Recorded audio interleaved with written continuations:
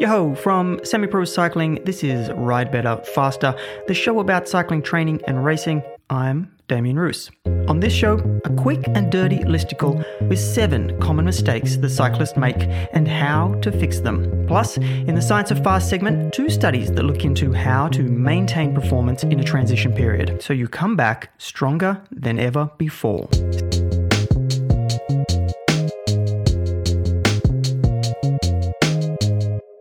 Seven is actually a pretty short list of mistakes we can make, but I've tried to narrow it down even though some of these may seem trivial and obvious.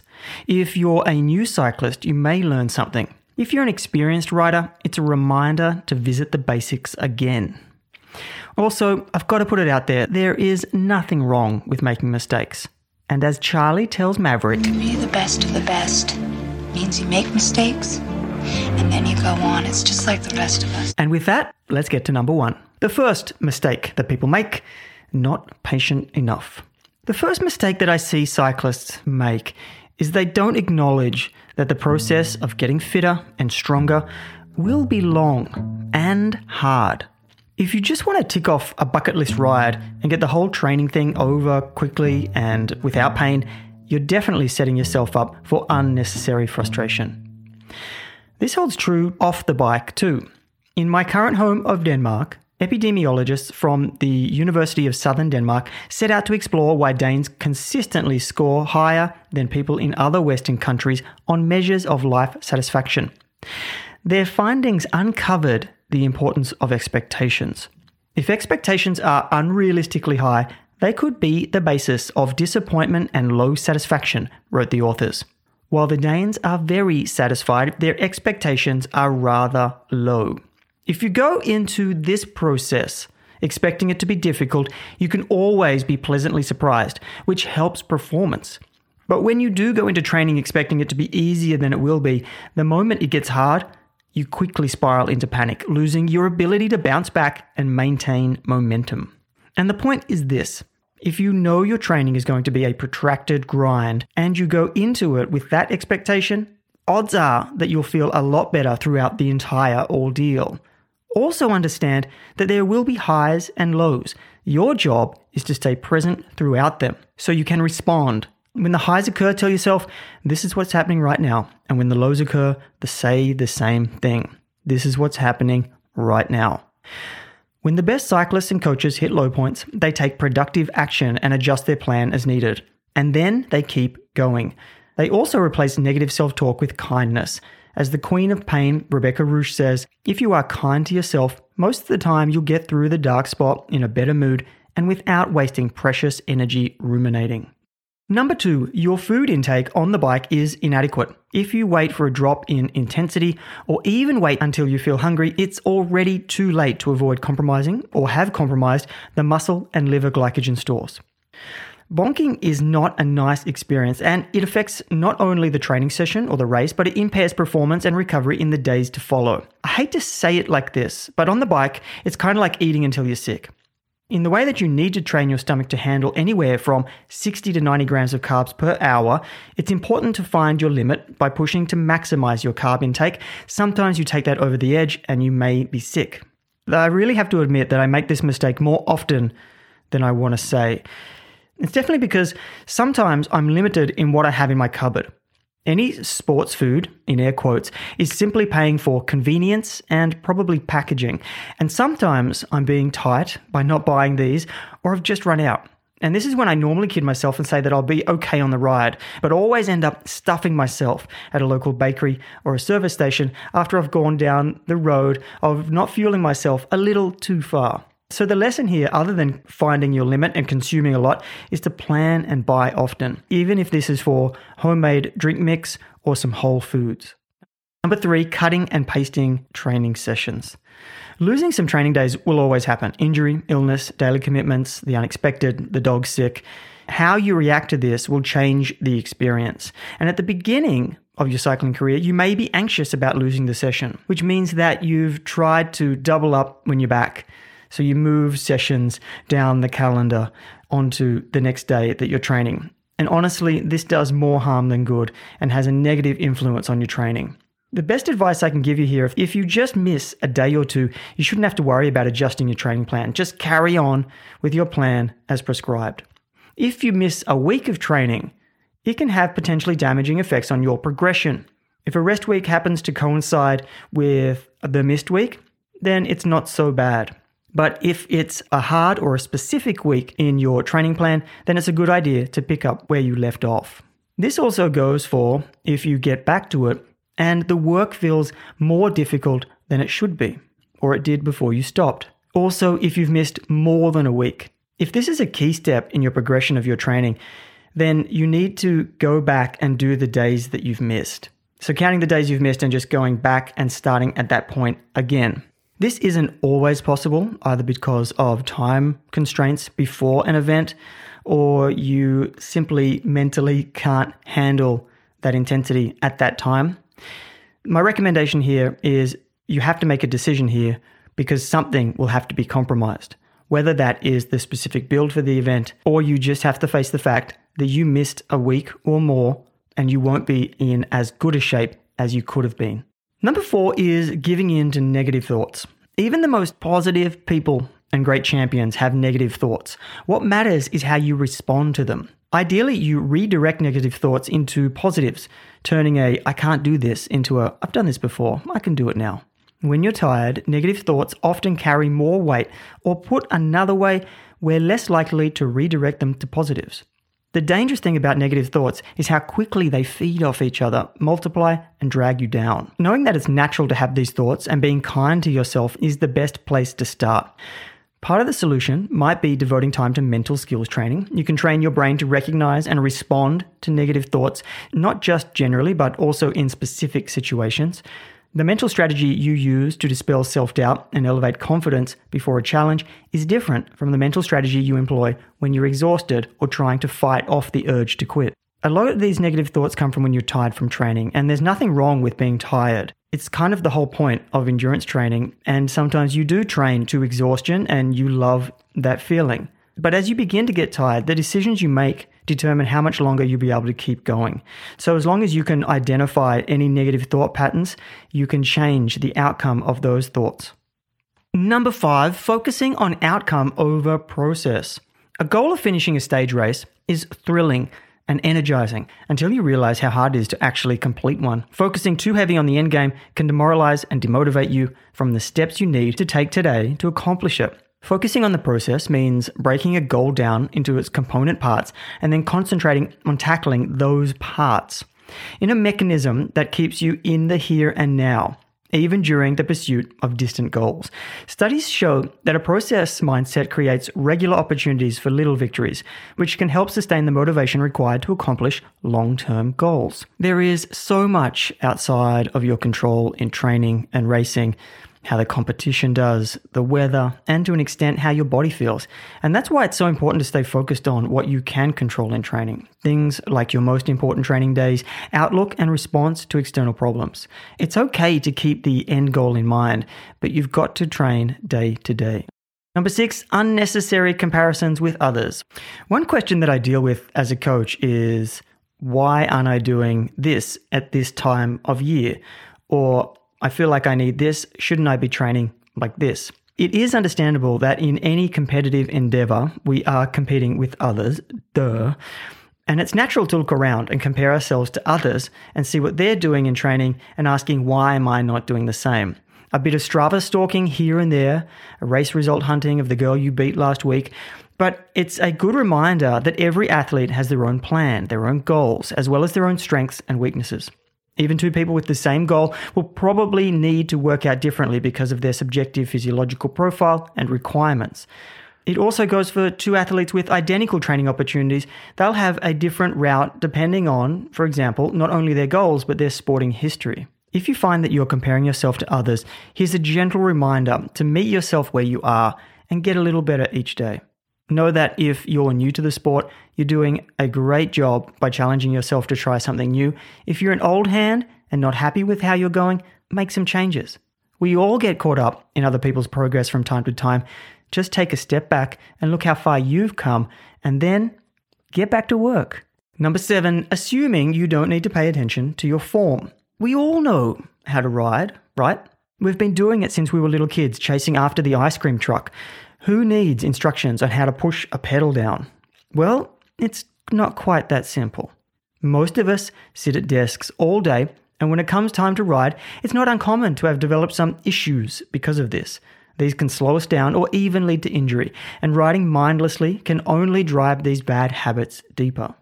Pedaling technique gets neglected because there are so many other shining objects out there.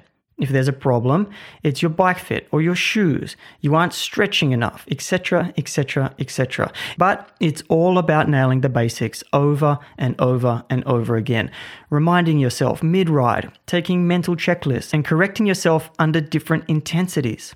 It's about deliberate practice of good technique. And I got a bonus here. Only do shit if you can get away with it. Skin suit in a road race. Only if you have a chance of winning or you're getting paid to ride. Aero helmet in a local crit, only if you can sprint for the win. Dura Ace, only if someone gives it to you. Cycling is a sport where everything is earned, where everyone at each level knows what it takes to earn those things, and jumping the queue is not going to earn you respect in your local bunch. And boom, boom, boom, there we have it. Again, I encourage you to make these mistakes and see what happens, because all we can do is make peace with the past and try to learn from it.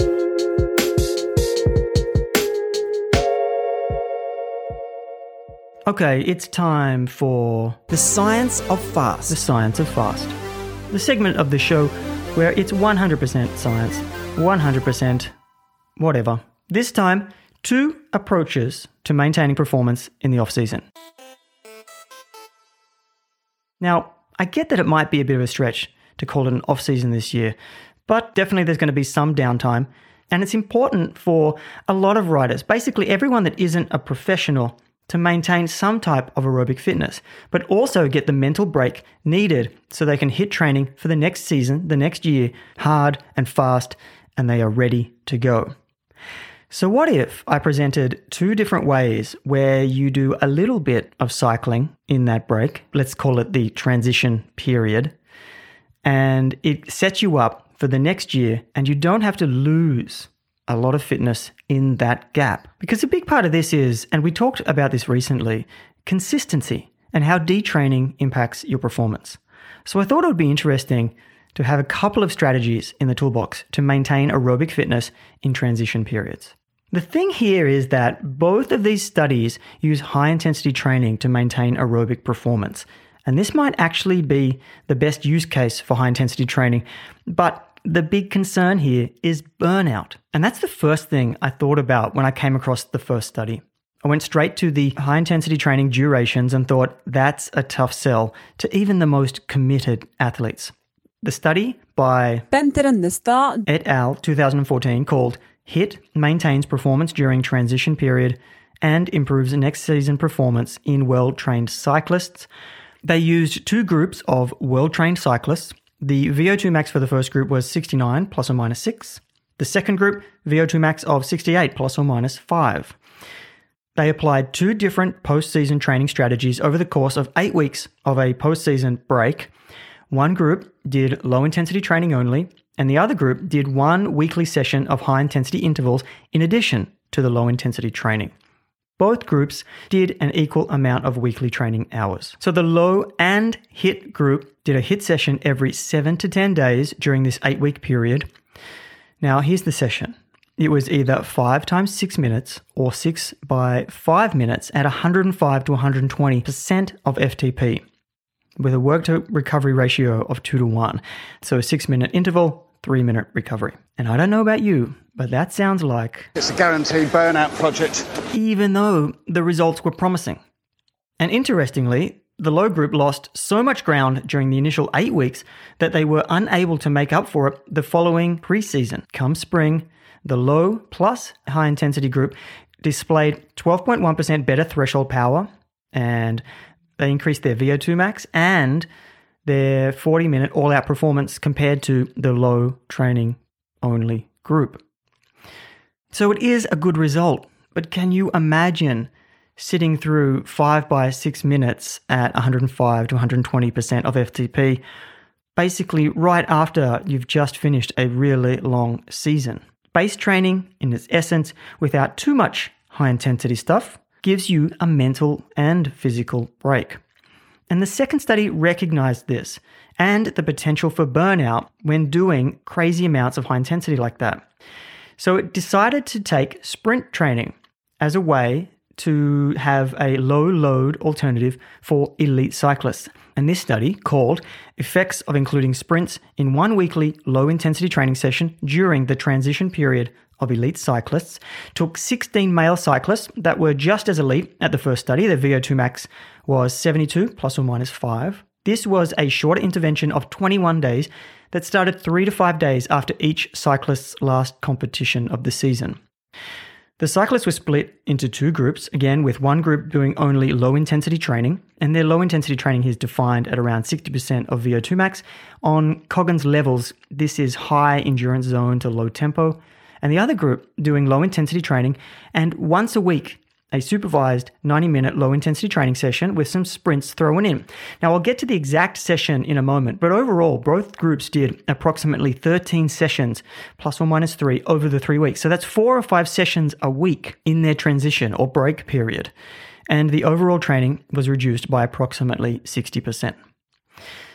Now, the session that they completed 3 times in 3 weeks when they wanted to be on a beach somewhere else instead, I'm making that bit up, but what do you like to do at the end of a long season? A beach sounds pretty good after you've slogged away for the last 10 months or so. Anyway, the session included riding in high endurance, low tempo zone, and included 3 sets of 3 times 30 seconds max sprints interspersed by 4 minutes of active recovery at 100 watts and 15 minutes between sets. Now, before we get to the impact of this session on maintaining performance, we talked before about burnout, because really, who wants to do more high-intensity work after coming off a build and perform period? So to address this, or to measure the impact of this type of work, mental recovery was evaluated using the Athlete Burnout Questionnaire. And this is a 15-item sport-specific athlete burnout questionnaire where athletes were asked to rate how often do they feel this way. There were 15 different statements to evaluate their participation motives in the sport on a 5-point Likert scale from 1, almost never, to 5, almost always.